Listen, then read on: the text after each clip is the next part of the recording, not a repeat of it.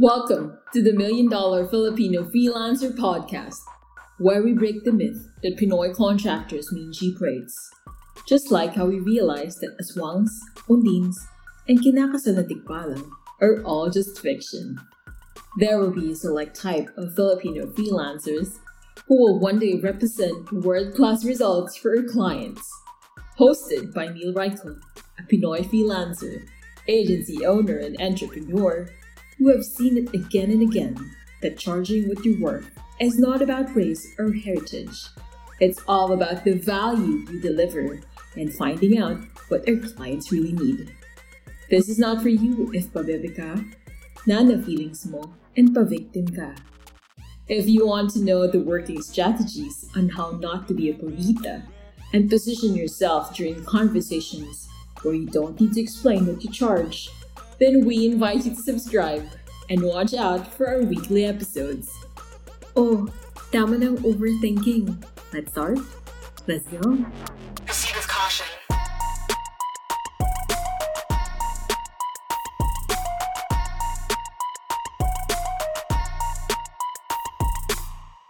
Welcome to the $1 Million Filipino Freelancer. In today's episode, meron tayong malupit na tandem. Tandem ng magkapatid. Balita ko, dati nagsasabunutan. Ngayon, hatian na sila sa negosyo nila. Okay? This is Neil Reichel, your host, and my co-host, the one and only, impacta ng impacta, mapanakit ng feelings. Feeling ko yung DNA namin, DNA ko, ang ginawa niya, nilagyan niya pa ng steroids, nilagyan niya pa ng rocket fuel, at ginawa niya mas halimaw pa, at sinaksak niya sa sarili niya. The one and only, Miss Corina Obrero. Hello, Bashers! Hi, Bashers! Game. Sino ba yan? Baka isipin ng mga listeners natin, sino ba itong magkapatid? Pakialam namin sa magkapatid na to. Diba? Introhan mo ng malupit. Etong magkapatid na to, ang pinaka nagtiyaga sa akin. Pinaka nagtagal at hanggang ngayon ay nagtatagal pa rin. Mm-hmm. Nagsimula kami sa 10,000 pesos yata per month o 7.5. Di ko alam kung ganun kababa yung rate. Anong year yun? Ba? 20-something? 2020 pa yata yun? 2019 kung hindi ako nagkakamali. Tapos ngayon, level up na sila. Pero hindi pa naman sila paldo-paldo ang sweldo ko sa kanila. Ha? Parating na tayo doon. Baka kasi biglang ma-bring up dito eh. Okay. Inunahan mo na, no? Bago Siyempre. pa maitanong. Playing safe ka talaga. O, sige, tuloy mo intro mo. Ang haba. So itong magkapatid na to, okay, part sila ng BotBot for the longest time. Ever since BotBot was built, sila din kasama ko, katulong ko. Sila din ang testigong buhay sa lahat ng mga pinag-iisip ko at pinaggagawa ko at pinapagawa ko. Testigong buhay. Ang magkapatid, dating nagsasabunutan, ngayon nagmamahala ng tunay. Miss Ira and Cyril Soriano. Hello, mga bashers. Ang cute nila. Labing intro mo. Kaya natin, ayan, ako na mag-e-explain. Hirap na Sige, hirap ka please. na eh. Oo. Ako na sasalo. Kaya natin na-invite tong dalawang special guests natin. Kasi ang topic natin for today is Panganay Breadwinner Freelancer. Ate Cyril na OBM with a stick na malupit at stricto naman talaga. Fit na fit siya dun sa Panganay Breadwinner Freelancer. I think maraming makaka-relate dyan. Kaya gusto nating maintindihan ano ba yun, or mapag-usapan, ano ba yung mga pinagdadaanan ng mga panganay ng pamilya, ate, kuya, parang sila na yung medyo bumalikat ng mga responsibilidad, possibly because sila yung mas kumikita ng mas malaki sa freelancing, or medyo nagkasakit ang mga magulang, di ba? Iba-iba naman ang iba-iba naman ang sitwasyon ng mga pamilya. Huwag kang iiyak, intro pa lang, iiyak ka na. Kalmahan mo lang. Ayan, kaya natin kinuha si Ate Cyril. So, unang tanong, Pipigilan mo ako. Gusto mo na naman. Ikaw Hindi na magtanong. May dadagdag lang ako. Sige, Bukod sa panganay siya, marami makaka-relate dito. Alam mo yung mga 30 years old and above pero mukhang mga 25. Tapos yun naman mga talaga. Tapos single pa rin sila. Kasi marami sa time nila, binubuhos nila sa pamilya nila. May pa-age reveal na pala to. Mukhang 25 pero single. Okay. Oo. Nung una ko nga yung makilala, ang tanong ko kay, ewan ko si Cyril o si Ira yung natanong ko. Sabi, kambal kayo? Seryoso! Sabi ko, pareha kayong Soriano, kambal ba kayo? Tapos para sabi, hindi, mas matanda si ano. Mas matanda si... Wala pala age gap nila, hindi halata. Kasi nga, parehang mukhang young looking talaga. Hindi, pero sige, ang daldal natin. Doon na tayo sa ating guest. Sige, si Ate Cyril. Kwento mo naman po, Ate Cyril, yung transition mo from being panganay na, anak, kapatid, to being breadwinner. Paano ba napunta dun sa ganung role si Ate Cyril? Okay. So, nag-start siya, well, we came from, naman kasi, yung family na hindi well off. Bata pa lang ako, so nakakaranas na din ako ng mga paghihirap sa buhay. MMK, ayun. Tapos sample lang hirap sa buhay. Oo nga, paano ba yung gano'ng kahirap? Naranasan ako maglakad simula sa school namin hanggang bahay. So, pero yung school mo nasa kabilang kanto lang. Hindi nasa, actually nalakad ko simula Blooming Street hanggang sa amin. So, yun. Saan ba yung inyo? Ang layo. Caloocan. Malayo nga. Pero total, nasasabi mo pa rin yung school, may kaya ka pa rin. Nakaka-English ka pa rin eh. So yun, nag-aral. Nakapaglakad ako. Tapos, yun yung mga hirap din sa buhay na pinagdaanan namin. Hanggang sa yung dad namin, he left us. Yun, doon na nag-start talaga na parang bigla na lang binato sa'yo yung responsibilidad ng tatay. Ilan taong ka nun? Nagtatrabaho na din ako nun. Pero hindi siya, 9 years ago. Hindi siya ganun ka-drastic na bigla na lang umalis. Merong mga times na umuwi pa rin siya. Pero alam mo, ramdam mo na merong something. Gigigil ako eh. Alam mo yung mga tatay na nagsistaycation? Di ba? Ano ka? Nag-Airbnb? Lumandi ka? Tapos babalik ka? Hi, hello? Di ba? Na parang walang nangyari? Oo. Hindi ko sasabihin ako ay napakatinuha. Pero ngayon na may anak, 'di ba? Tapos nakikita mo 'yung anak, parang syempre pabida ako, no? Epal ako, no? Hindi, parang ngayon ang thinking pala is ang pagiging magulang is a privilege. Hindi pala siya responsibility. Kaya enjoyin mo yung privilege na maging magulang ka sa mga anak mo. Tumatas high blood ka. Tuloy mo. Kalmahan mo lang. Ayun. Tapos nung yun na iniwan na kami, nag-work pa kayo sa corporate hanggang sa one day sobrang na-stress out na talaga ako. Lumipat na sa freelancing. Anong work mo dati, Ate Cyril? Ang previous job ko is an admin assistant sa bank. Anong bangko? Pwede natin shout out? Shout out ba? Pati yung branch. Anong branch? Area 2.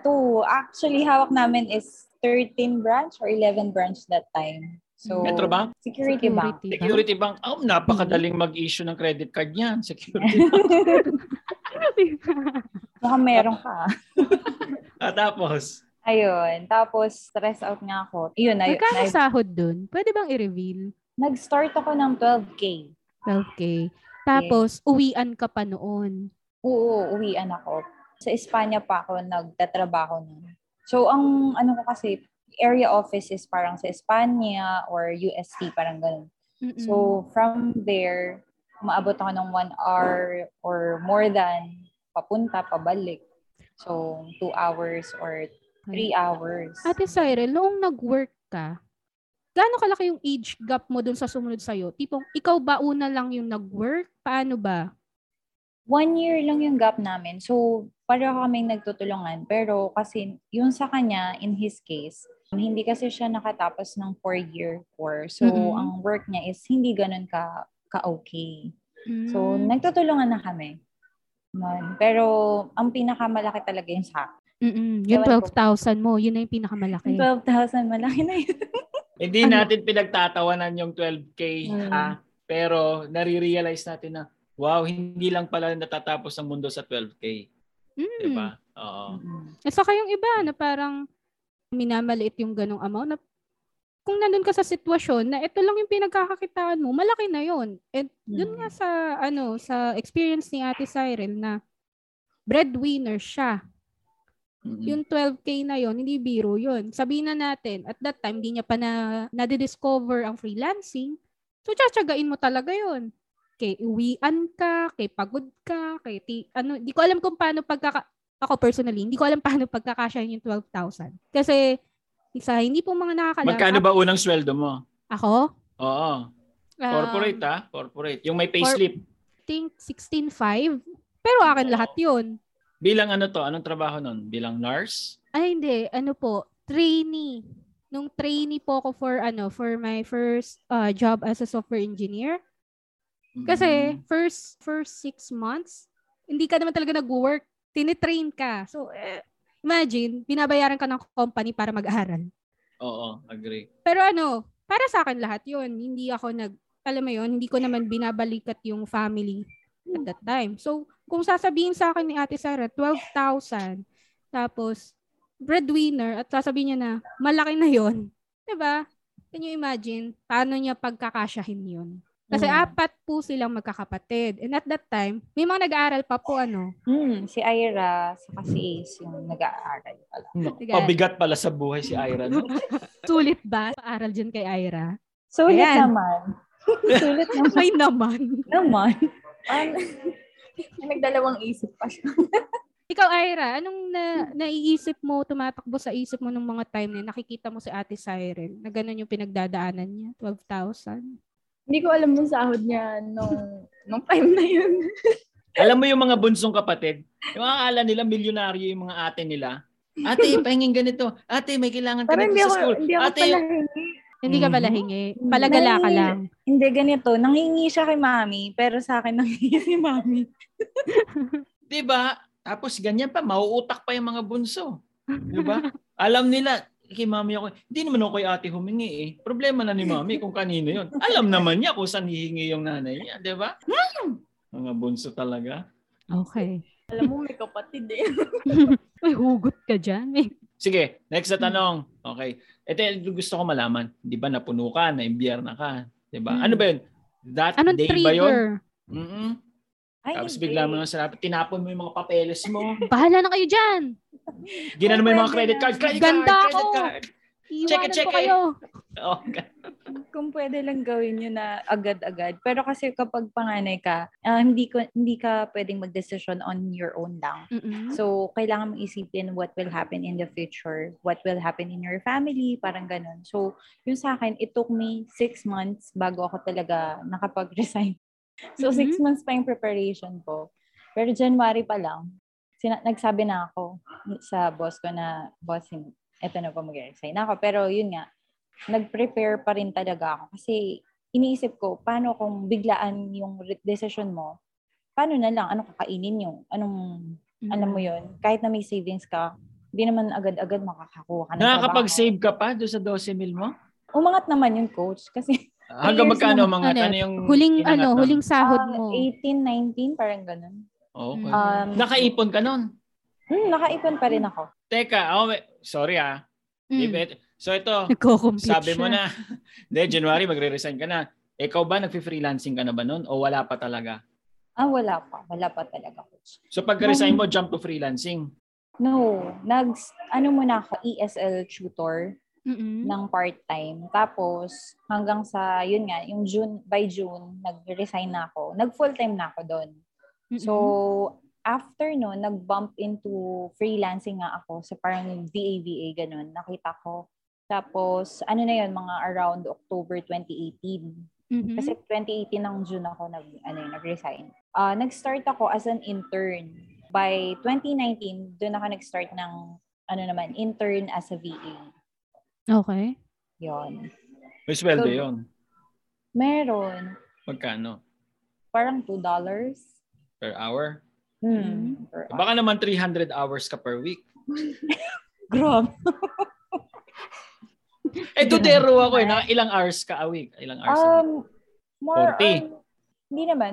Part-time lang kasi, mga 10, ganun, 20. Depende sa, sa need. Hindi ka kinabahan no? Na parang, shit, ano ba itong pinasok ko? $2 tapos 20 hours lang? Hindi, kasi masaya na ako.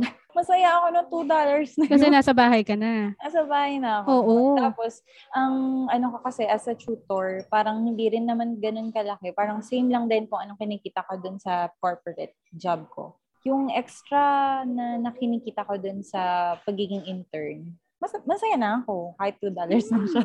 Ang laki kaya ng tipid kapag nag-shift ka to home base. Yung time, yung effort mo na mag-aayos ka pa. Para na mga Hindi, iba naman kasi itsura mo kapag magko-corporate ka, naka-heels ka, hindi ka man naka-heels sa bahay. Excuse me, naka-heels ako ngayon. Parang hindi halata. Hindi ka na mag-heels sa bahay. Hindi, the moment na nag-shift ka, yung first few weeks, parang ang sarap sa pakiramdam talaga, heaven. Yung hindi ka na mag-alarm. Hindi mo naiisipin yung hinayupak mong boss na magmo-morning meeting ka na naman, magsa-stand-up meeting na naman kami, nakakairita, na hindi mo naman pwedeng sagutin. Hindi, iba ang usapan. Kalma. Iba ang usapan kapag corporate. Dito kasi sa freelance, you can speak out na parang, uy boss, ano ba? Isin mo nga. Pero kapag corporate, uubra ba yung mga ganyan? Hindi. I beg to disagree. Nagkukulo na yung dugo mo, hindi mo magawa. Okay. Sige, Ito naman kasi yung akin. Siguro sa iyo, Cyril, sa iyo naman, Corina, Ira. Dito, ang positive dito is masaya kayo sa bahay. Kumbaga, family. Ako naman, ang difference ko naman, wala akong family noon. Parang sarili ko lang talaga. Or nakikitira ako sa mga tito-tita ko. So shout out, Tita Evelyn, kumusta ka dyan? Naalala ko po nung sinabi mo, mahal ang kilo ng baboy. Habang sinusubo ko yung sinigang. Pero naintindihan ko na ngayon, ba't mo po sinabi yun? Mahal kita. Pa-bless po muna, Tita Evelyn. Okay. Pero hindi kasi ako masaya. Mas gusto ko nasa labas ako ng bahay. Tsatsagain ko yung labas. Kasi nga, pagdating kung nasa bahay, parang nakikitira ka o kaya kailangan nakikibagay ka sa mga galaw-galaw mo. Yun. So, yun naman yung difference ko. Okay, going back. Cyril, syempre, doon sa isang episode, sinabi ko, ang buhay ko noon, nung nagtatrabaho ko, 2 things lang nagpapaikot sa buhay ko noon. Kain, lande. Kain, lande. Ikaw ba? May jowa ka ba noon? Noon, dati meron. Dati meron. Matagal na. Parang inagyo. Ngayon wala. So, nung nag-resign ka, may jowa ka na wala? Meron. Wala bang effect yon sa pag-decide mo na pag-resign mo and pag-transition mo? Magka-workmates ba kayo? No. Ani naman. Oo, hindi kami magka-work. Kapit-bahay niya, nandun pa rin. Kapit-bahay? Hindi rin, magka-schoolmate kami. Schoolmate? Nung college? Nung college. Ay, bakit kayo naghiwalay? Ay, kala ko ba pang panganay yung Ganun. Hindi. Papunta na tayo sa exciting part. Ganun ba yun? Kasama ba yun?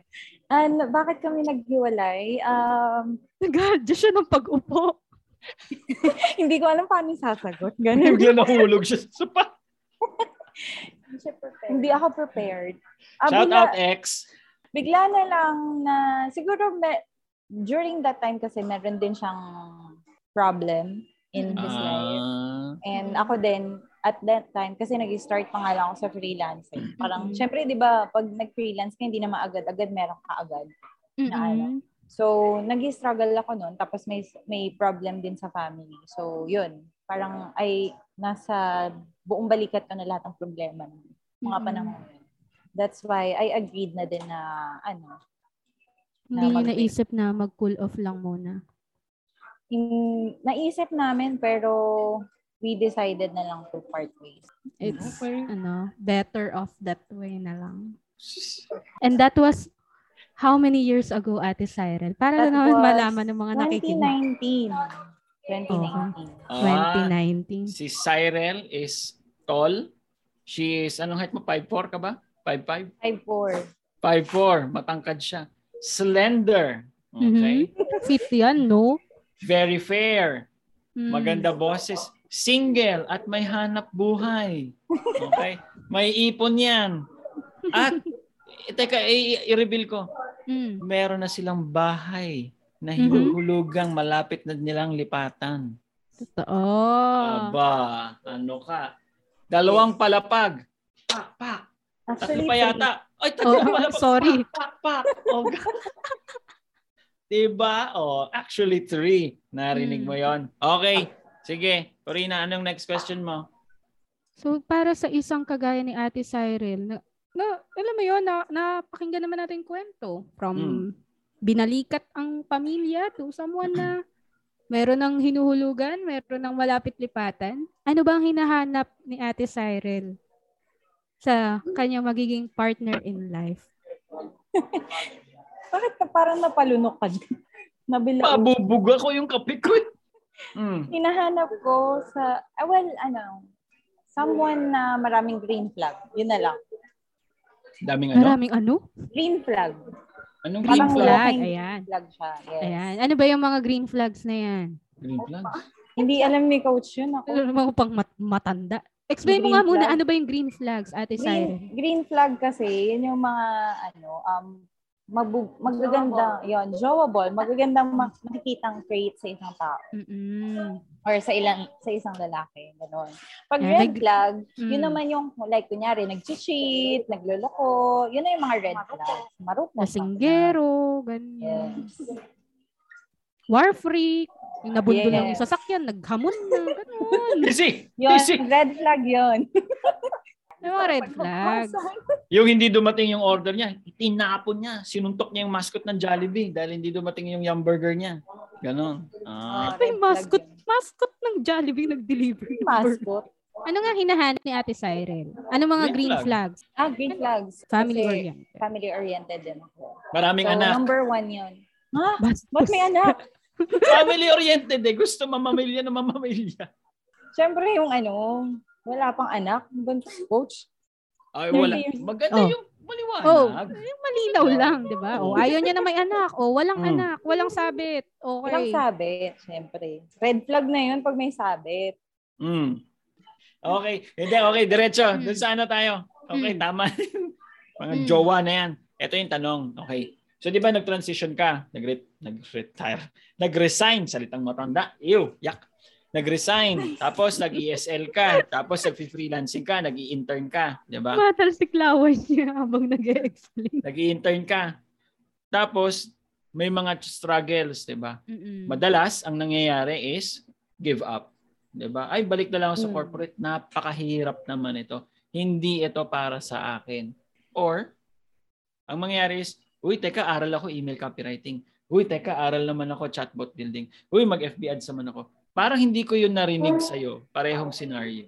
Yung pag-give up kasi sa akin, coach, sa totoo lang, naisip ko na yun before. Kasi nga, syempre, ang hirap eh. Parang, in my case, madali na sa akin makabalik ulit sa corporate. Sabihin ko lang sa, alam mo yun, sa dati kong boss, balik ako, ganyan.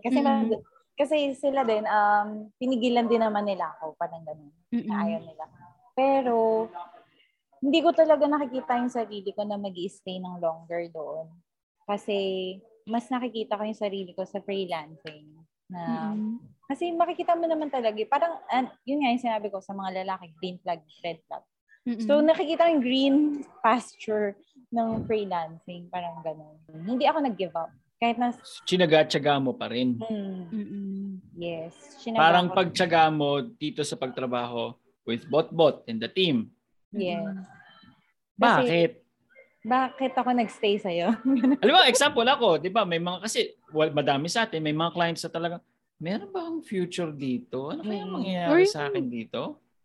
Kasi ito yung mga hindi nare-realize ng iba, sa mga medyo bago-bago pa lang sa freelancing. Sa corporate, usually pag pumasok ka, ititrain ka, tuturuan ka nung gagawin mo, ito yung system. So ikaw naman mag-aaral ka, gagaling ka dun sa task mo. Sa freelancing po, minsan or madalas nga, yung mga clients, walang sistema, ang labo ka usap.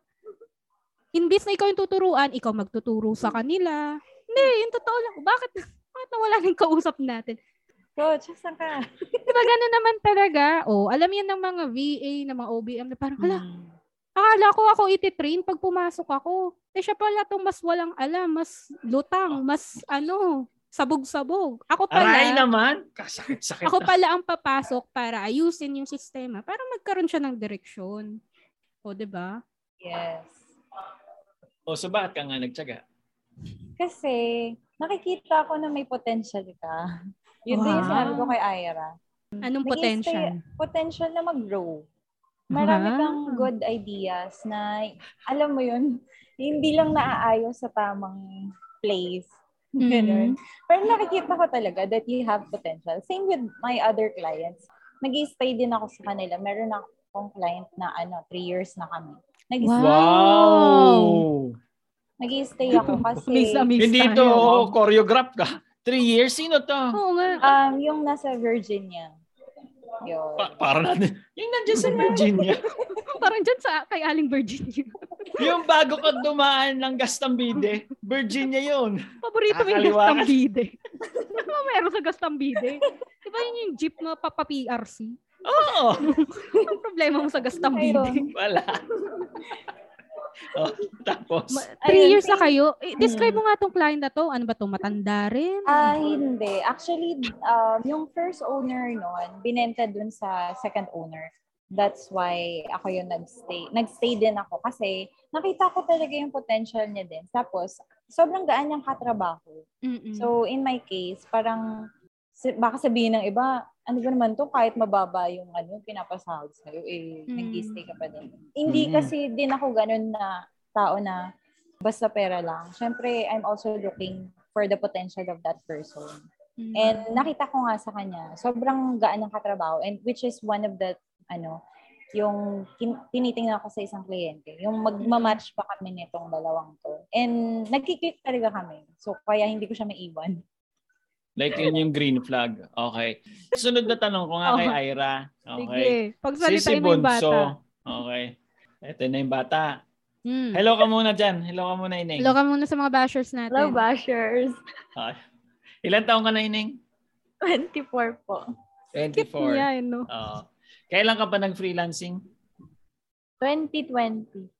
2020. Batang-bata, 22. Ikaw ba yung nagtrabaho bago mag-freelancing? Saan Dati ako mong trabaho? Sa bangko din ako, pero lending bank. Tapos sa... Ikaw yung taga-withdraw? Yung maraming ATM? Teller.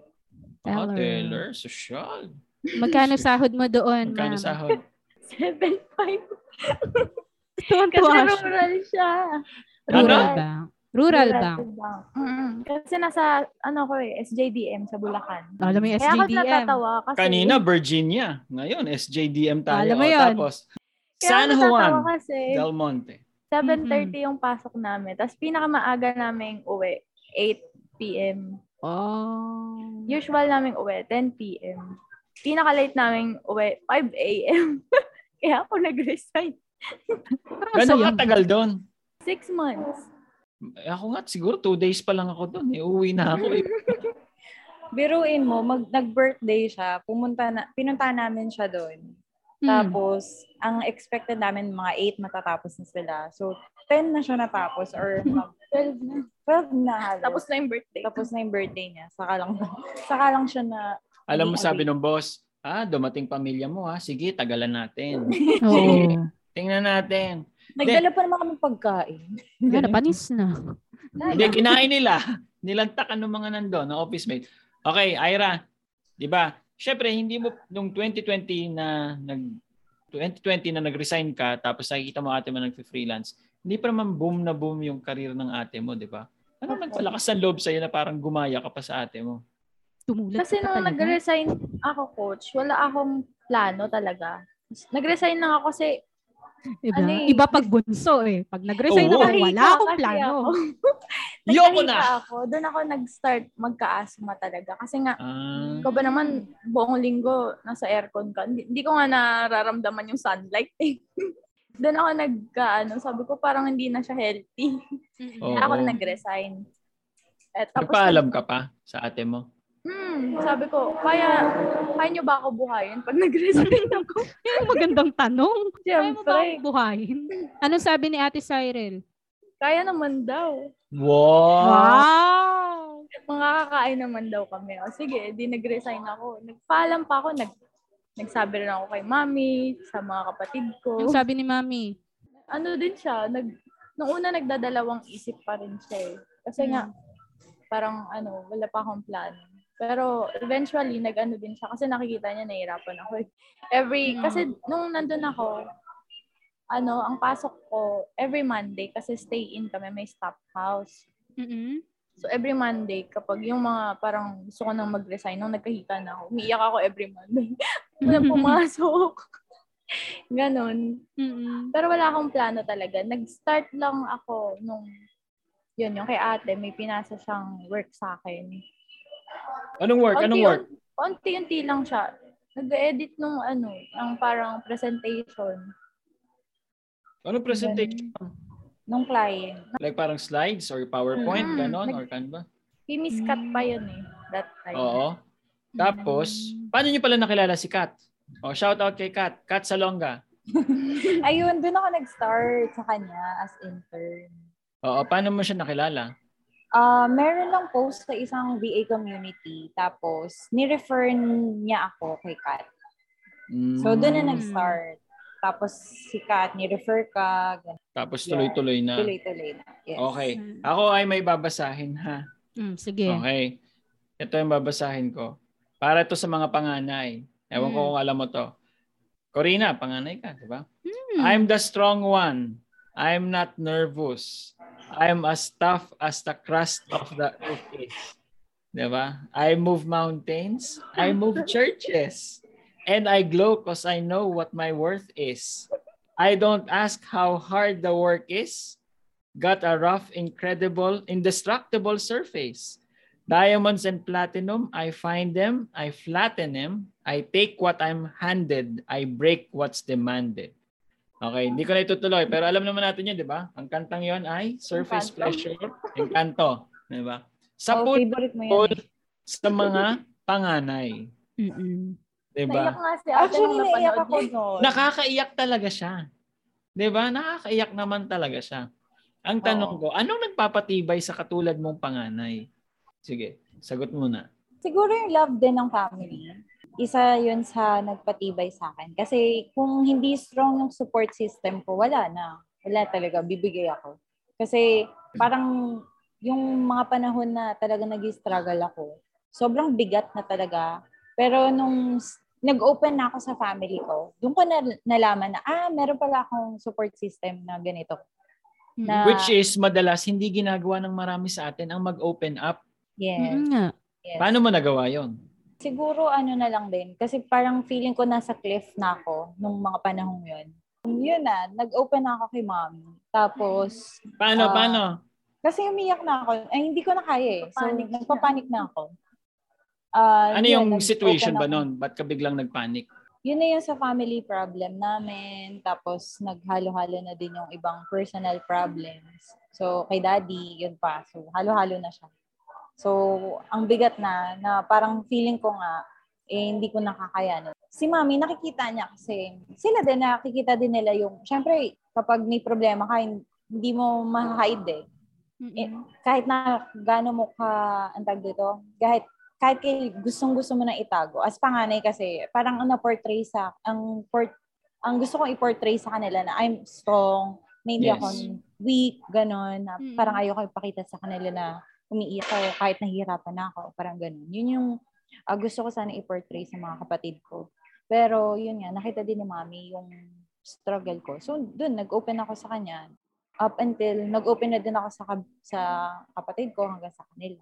So yun ko nalaman na sila yung pamilya mo, yung magiging support system mo.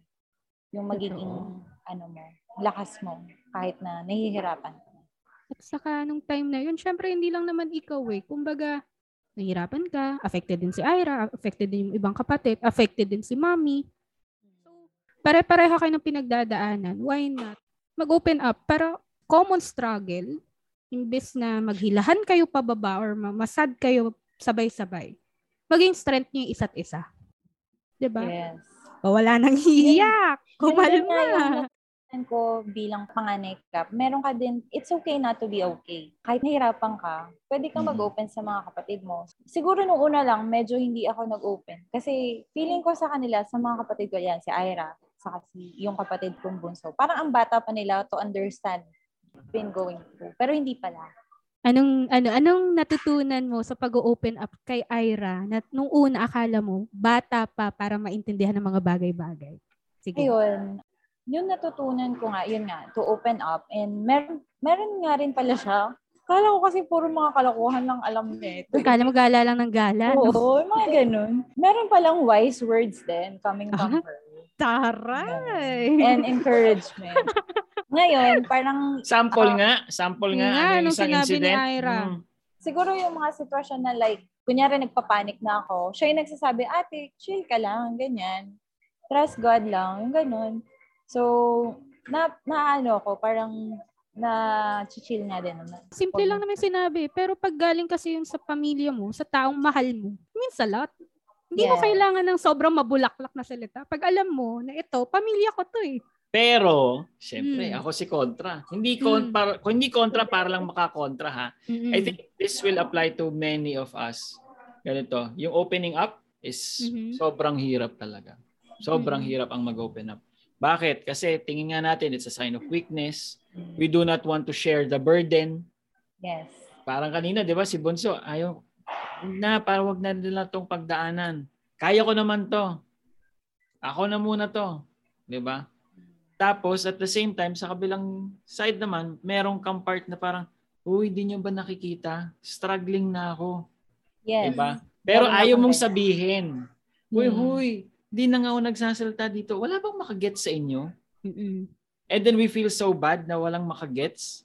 Pero ang totoo, it's our responsibility. Oh, grabe, sinasabihan ko sarili ko. It's our responsibility to admit na I need help, I need to take a break, I need to take a rest.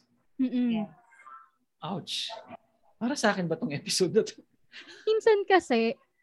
Minsan yung iba magaling magtago. Tapos masama loob pala nila na hindi sila tinutulungan. Totoo. Ano akala mo sa akin, sales lady? Tipong hihimas ka pa lang dyan ng hangir. Alam ko na may kailangan ka. Magaling mga sales lady. Bate, hihimas ka pa lang. Naano ka na, may iba pa pong color. Di ko pa nga nakita yung design. Ganun ba tingin mo sa mga tao sa paligid sa'yo na, uy, mukhang teka, pagising ko na alas 5, may problema si Nila. Text ko nga. Wala namang Sintomas kasi yan ng mga pabebe. Ouch, dali mga pabebe. Diba? Pero ito ako, based sa kwento ni na Ate Cyril, ni Ira, very blessed to have a family na may strong support. Ito naman yung katotohanan. May ibang mga panganay. They are in a family na siguro mahirap na nga yung pinagdadaanan nila. Wala pang strong support. Ay, oo. Yes. Diba? Wala pang paghuhugutan. Anyway, sana meron tayong na-invite. Kaso wala, no? Para marinig din naman natin yung, kasi baka makinig yung mga listeners natin. Buti pa siya. Pinagdaanan niya nga. Kasi iba yung mahirap na, ang hirap kumita ng pera, pagod ka, tapos pag uwi mo, walang hiya pa yung uuwian mo. Diba? Parang lahat na. All in one. Diba? Pero iba naman syempre yung sitwasyon ni Ate Siren. And napaka-controversial nito sa social media. Nakikita ko yung parang debate na ang mga generation daw ngayon parang sandwich generation. Kumbaga, yung mga panganay, usually, sila yung bumabalikat ng responsibilidad ng mga magulang na nag-anak daw na nag-anak pero hindi naman daw na plano na kaya nilang buhayin, i-sustain yung mga anak nila. So, yung mga panganay, kailangan nilang balikatin yung mga responsibility na yon. At the same time, kung they're married already, kailangan din nilang balikatin yung mga responsibility nila. Ay, napaka-controversial na yan. Diba? Nanggigigil ako dyan. Opinion mo doon, Neil, bilang magulang. Bashers, kalma lang ha. Ito ay aking opinion lang ha. Okay? Galing sa aking life experience. Okay. Coming from a very not so good family background ng paglaki na naranasan. Sabi ko, anong pag-trivia sa akin? Transferred 18 different houses and 18 different families just to finish college. Ganon. Yung responsibility ng magulang, okay, given na yan. Kung hindi nila kaya, hindi kaya ng magulang mo ang buhayin ka, responsibilidad mo, buhayin mo sarili mo, ayusin mo buhay mo. Okay? Nako, kinakabahan ako dito. Ay, Ngayon, sa'yo lang yun. sa Paano akin kung yun. ano? Yung Diba, mga ikaw kapatid solo mo, kasi solong anak eh. Paano kung meron ka pang mga kapatid? yung mga kapatid mo, nako, kinakabahan dito. Dali na. Bash na. Ito yung opinion ko ha. It's harsh. Yan, dami kong disclaimer. Buntot mo, hila mo, krus mo, pasan mo. Kung pinili ko buhayin yung mga kapatid ko, huwag mong isumbat sa magulang mo na pinili kong buhayin ang pamilya ko, mga kapatid ko. Okay? Huwag mong ibabanat sa mga kapatid mo na, hoy, alam mo ba kung magkano na ang kilo ng baboy ngayon? Habang kumakain ng sinigang, kasi masakit. Traumatic siya. Okay? Pinili mong buhayin yung mga kapatid mo dahil mahal mo sila. Ngayon, pinili mong hindi buhayin ang mga kapatid mo. Huwag kang makonsensya. Akin to ha. Naku, dami kong makakaaway.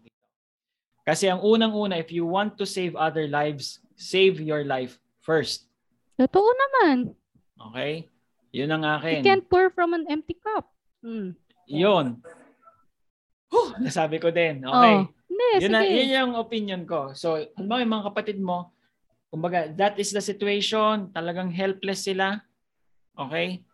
It's a tough pill to swallow, but you have to swallow.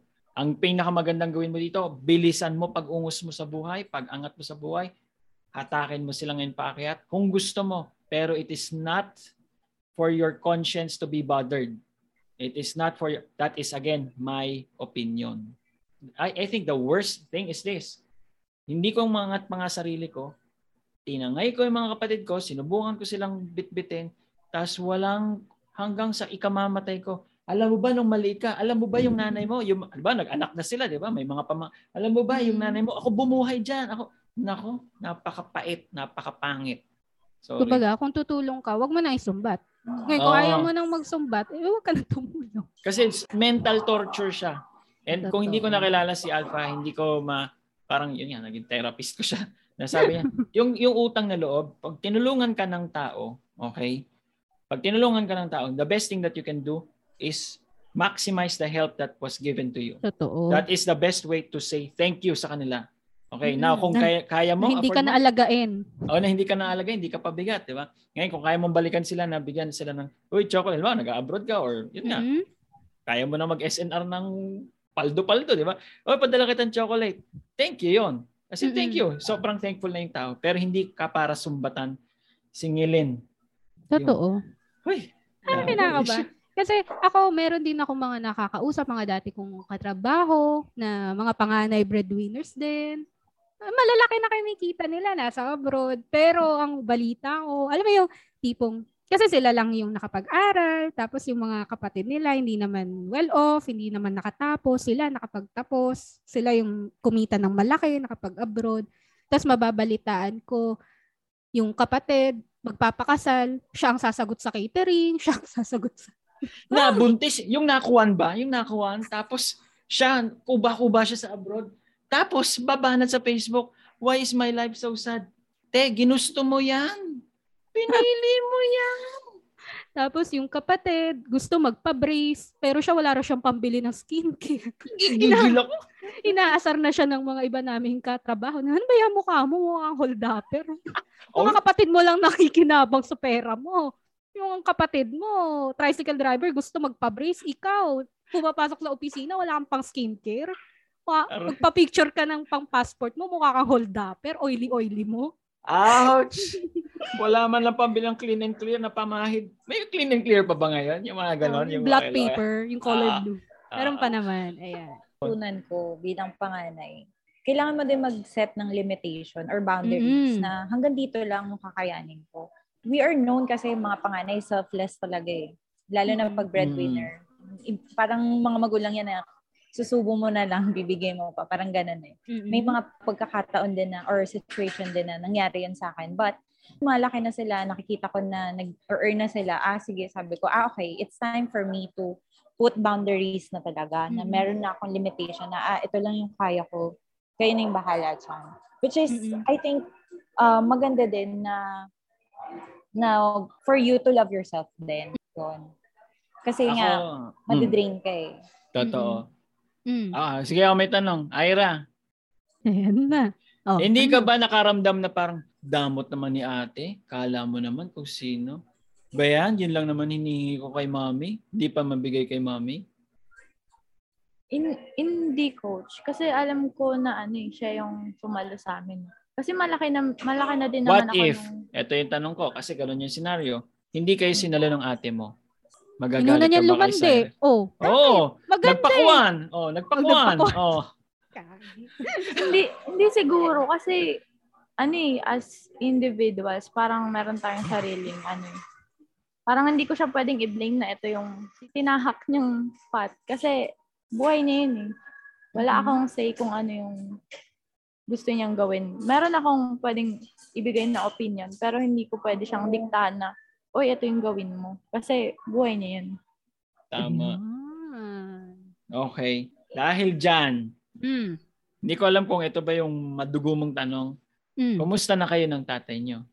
Wala na po kami ulit communication. Actually, nag-text siya nung mga birthdays namin, pero hindi namin siya nireplyan. Ito yung madugong tanong, Don. Di ba lagi sinasabi, tatay niyo yan, tatay niyo yan, tatay niyo yan. Respeto niyo yan. Di ba? Para sa akin, sige, mamaya ako sasabihin yung opinion ko. Mamaya na ikaw, sila Ikaw nga bida, muna. ano ba? Anong Okay. nararamdaman nila ngayon? Oo, pag yung sinasabing respect, ganun. yung love, ano pa bang natira? Ano nyo pa ba siya tinitingnan at this point? Sa respect, yes, I still respect him and love him. Pero I also love myself and I also want to protect my sanity din. Kasi we were parang mentally and emotionally abused na din. Or hindi naman abused na dahil sa mga sinasabi niya. No. Pero sa actions na kasi. We have given him naman chances. Sobrang daming chances. Pero, yun nga, kahit na bigyan mo ng chance ng isang tao, kung ayaw niya naman, wala ka nang magagawa. It's for you to, bigyan mo naman yung sarili mo ng space or bigyan mo yung sarili mo ng peace of mind din. Kasi kung lagi mo siyang hahabulin, lagi mong aanihin, wala, ikaw rin yung mauubos eh. Totoo. Yun. But, yun nga, we still respect him. Kapag bumalik siya, edi okay. Pag it's okay. For me, si Ira, kasi, ikaw nga. Tingnan mo nga. he has different opinion or perspective when it comes to our father. We have different perspective kasi. Ira nga. Sige nga, Ira. Sa limbawa, si Daddy bumalik. Tapos na mag-staycation. Buuin na natin pamilya natin, mga anak. Mahal na mahal ko kayo. Nagkamali pala ako. Last year kasi, diba, coach, bumalik na siya. Tapos, magnanimous namin siyang tinanggap na wala kaming sinumbat, anything na, yan, kasi ginawa mo yan. Dapat lang ganyan yung mangyayari sa'yo. Wala eh. Wala siyang narinig sa amin. Talagang binuhos namin yung kung ano yung meron kami. Ano pa nga eh, parang ako pa yung sa akin, sa isip ko, parang kailangan ko gawin to para maipakita ko na mahal ko siya, ganyan. Parang binibigay ko talaga. Parang bakla. Bakla. Talaga, literal. Pero parang this time kasi, parang iba eh. Kasi parang, yun nga, naabuso na kami. Mentally, emotionally. So, sa akin, sige, if you want to come back, earn my trust. Paano? Yung paghihirapan niya talaga. Kasi hindi naman siya din, hindi sincere parang yung nakaraang pagsisorry. Yan. So parang sa akin, kung gusto mong bumalik talaga, gusto mong ayusin, mag-stand ka sa sarili mo pa, hindi yung didiktahan ka namin kung anong gagawin mo. Hindi yung parang, sincerity wow, ba eto na talaga? pansit, eto na spaghetti, halika daddy, hinain ko na yung kama, latag na. Di ba hindi ganon? Sumumasahe? Sumusound trip? Appear tayo, Ira. Appear. Siren, who you? Hindi, tama naman yung sinabi ni na Ira sa Cyril. I think nasabi ko to sa Ikaw, before. Corina, anong Ito stand opinion mo? ko dyan, ha? Oh, sige. Para po sa mga nakikinig ng mga tatay, husbands, or whatever, I always tell this, when you cheat on your wife, marriage counselor ang peg. When you cheat on your wife, you don't just cheat on your wife. Lalo na pag may mga anak kayo. You cheat on your family. Okay? So, when you cheat on your wife, you made her feel like basura siya, wala siyang kwenta, she's not enough. Pero hindi lang siya eh. Pati yung mga anak nyo. Parang, kasi ang pamilya, may kanya-kanyang role yan. Diba? Si nanay, si tatay, yung mga anak nyo, ang role niyan, mag-aral mabuti, diba? Pag nasa school pa sila. So if they're doing their role really well, diba? Nag-aral sila mabuti, masunuri naman sila. Tapos ikaw, tarantado ka. Di mo ginagawa yung role mo ng tama, ba? Lang kwenta. Di ka sumasabay sa teamwork ko, 'di ba? Parang di mo nalelevelan yung performance ng iba. Ito, nag-aaral mabuti yung mga anak mo, tapos ikaw, yan yung natubag mo, iba inaaral mo. Nag-anatomy and physiology ka dyan ng mga hindi mo naman dapat inaaral. Chill! Iba na yung hugot. May hugot. Oo. Ano, Neil? Totoo. Ano talaga, sabi ko nga ulitin ko, privilege pala ang maging magulang. Privilege pala ang maging tatay, maging asawa. Tapos, yun, sabi nga nung habang nagkwekwentuhan kami ni Sir John doon sa isang homily, habang nag-homily, nagkwekwentuhan kami sa likod. Sabi niya, isa lang ang buhay mo, husayin mo na, sulitin mo na, ayusin mo na. Okay? So marami namang ibang paraan. Let's say lang let's talk about ng konti lang na it could be lust, it could be physical needs, it could be whatever. Pero siguro marami namang ibang paraan. Ano ibang paraan, Boss Neil? Hindi, yung ganung klaseng mga desires, 'di ba? Sometimes we fall prey into it, pero ayan, bigyan mo nga ng advice yung mga nakikinig. Kung nandun, wow, total. Perspective ng isang lalaki, ng isang asawa. Paano ba iiwas sa mga ganyan? Hindi, ito yung sinabi na ni Alpha to, huwag mong ilalagay yung sitwasyon, huwag mong ilalagay yung sarili mo sa sitwasyon na yon. Kasi alam mong mahina ka. Una, i-admit mo nang mahina ka, hindi mo kayang iwasan yung ganyan, so huwag kang pumunta sa sitwasyon na yun. Parang ganito, basic example, gusto ko magpapayat. Gusto ko talagang magbawas ng sugar intake. Pero meron naman akong 8 Coke in can sa ref ko. Talaga? Tuwing bubuksan mo, kukuha ka tubig. Sabi sa'yo ng Coke in can, psst, psst, Pogi. Psst, Pogi, lika dito. Pogi, sarap po. Pagbukas mo pala, paglagay mo doon sa baso, sarap. Grabe. Diba? So, iyon. So, do not put yourself in that situation. Dagdagan ko, akala ko talaga ng core nito. Ano? Magdasal. Okay. Parang hindi mo maririnig talaga yun sa lalaki. Bihira. Pero ngayon, nakakatuwa lang kasi parang mas nagiging open ang mga lalaki sa ganitong idea. Yung magdasal. Ayun, parang nare-remind ka na, ikaw bago ka naman gumawa ng nagdadasal ka eh. Napapalagay ka ulit sa matino. Ayun. Yun. So, and then lastly is mag-post, the fact na nagpo-post ka tungkol sa pamilya mo. Tinitingnan mga pictures ng anak mo, ganyan. Nare-remind ka, grabe, ang swerte ko talaga. Dati, ay naku. Hindi, pero tama yung sinabi mo, nagpo-post ka ng picture ng pamilya mo. Di ba? Una, pinopost mo na proud ka. Tapos may mga magko-comment pa na, alam mo yun, mas ina-affirm pa nila na, nga, swerte ka nga. Ang ganda nga ng anak mo. Masaya na, alam mo yun, natutuwa rin sila para sa'yo na may time ka makipag-bonding sa mga pamilya mo, di ba? So, na-affirm pa lalo ng ibang tao. Mas na-internalize mo yung blessing mo. Ito, may pamilya akong buo na dapat ingatan ko, na dapat di ko sinasayang dahil lang sa mga mga anatomy and physiology. Truth. Ayan. Aray ko. Napahaba ng ating usapan. Ito na lang. Last na to. Cyril, ano ang message mo para sa lahat ng mga panganay na nakikinig ng podcast natin, na nahihirapan, andun sila sa sitwasyon na trap sila, na tinatanong nila sa sarili nila na parang, hanggang kailan ba ako magbibigay? Hanggang kailan ko ba ito babalikatin? Hanggang kailan ko ba ito titiisin? Yun. So, for those na panganay na nahihirapan ngayon, kaya niyan. Just like what happened to me. Akala ko nung mga panahong yun, hindi ko nakaya, pero kinaya ko pala. So, ano lang, kapit lang.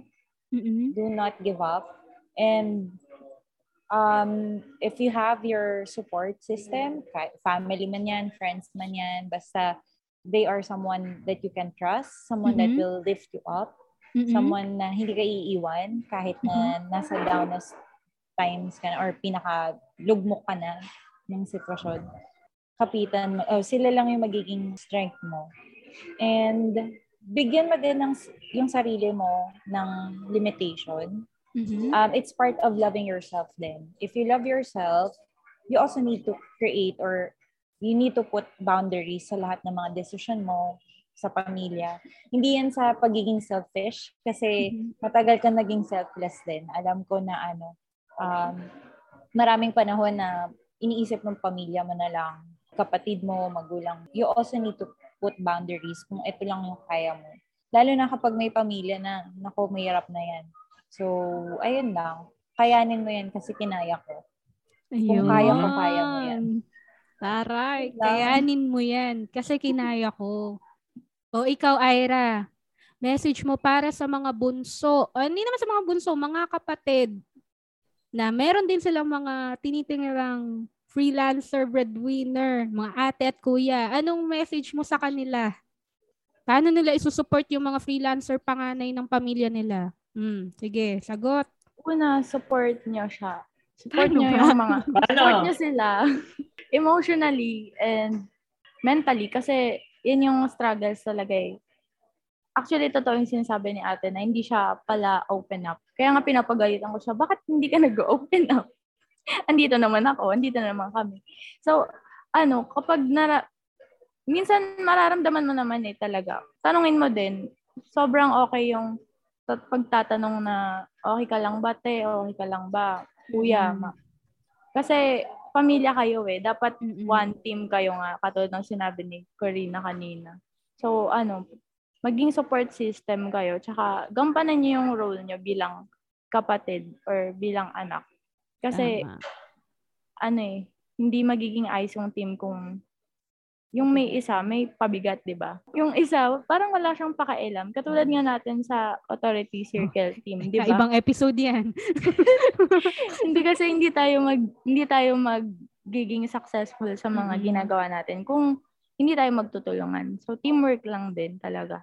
Tsaka, push nyo din yung sarili nyo na makatulong kasi hindi naman habang buhay nandyan yung mga ate, kuya nyo para tulungan kayo. Kailangan nyo din mag-stand up para sa sarili nyo.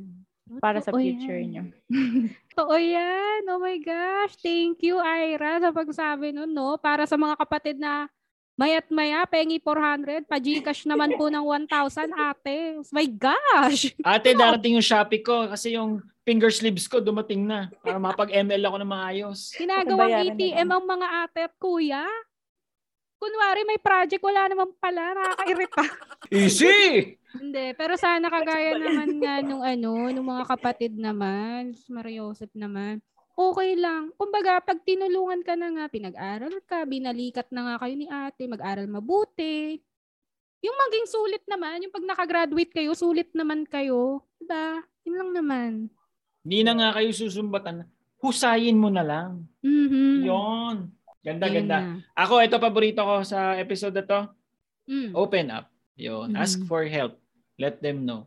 Yun. Yan ang paborito ko. Nung nag-open up si Cyril sa mami niya, sabi ko, grabe, no? Iba talaga yung nag-open up. Ouch. Ay, ikaw, Corina, ano paborito mo? Ang dami. Everything. Too many to mention? Oo, too many to mention. Gusto ko syempre yung teamwork na everyone realizes na may kanya-kanyang role. Tama naman. In any team talaga. You have a role to play. Play it well. Huwag kang pabigat. Tama. Sakit. Okay. Mag-outro ka na, boss. Mag-outro na ako. Anyway, okay. Bago ako mag-outro, kung napansin nyo po, bago ang mic ni Corina. Level up na kami dito sa Authority Circle. Level up na tong podcast namin na to. Nakakaalwan-alwan na kaming konti. Oo naman. Willing mag-invest sa mga tools kasi pag nababasa ko yung mga messages ng mga bashers na marami raw sila tutunan, salamat daw, para na daw silang may paid mastermind level ng coaching na nakukuha sa mga napupulot nila dito. Di ka ba naman gaganahang mag-level up? Diba? Siyempre. Yun nga ML ng ML, nag-level up, naka-finger sleeves eh. Tayo pa kaya na may podcast na matino talaga ang binibigay, di ba? Husay na. Okay, maraming salamat for another episode. Thank you, Cyril. Thank you, Ira. Thank you also, Corina. Eto ngayon ang question, ano ang paboritong part mo sa interview na to, sa episode na to? Ako, nasabi ko na kung akin. Next is, check mo yung description ng podcast na to and all other previous episodes. Meron kaming magic sa loob niyan. Buting tingin mo yung description, may link dyan. Pag pinindot mo, naku, magbabago buhay mo. Ibang-iba. Yun lang. Maraming salamat. Bye, Bashers! Yon! Congratulations! You have survived another episode of the $1 Million Filipino Freelancer Podcast. If you want more Sabunatan ng Feeling session, go download all the other episodes. If talagang hungry ka for more of our content, go to our Facebook group. It's linked in the description below. You can also tag us on Facebook and Instagram kung meron kang topics that you would like us to discuss. If gusto mo kang i-shoutout, okay din kami. Adios!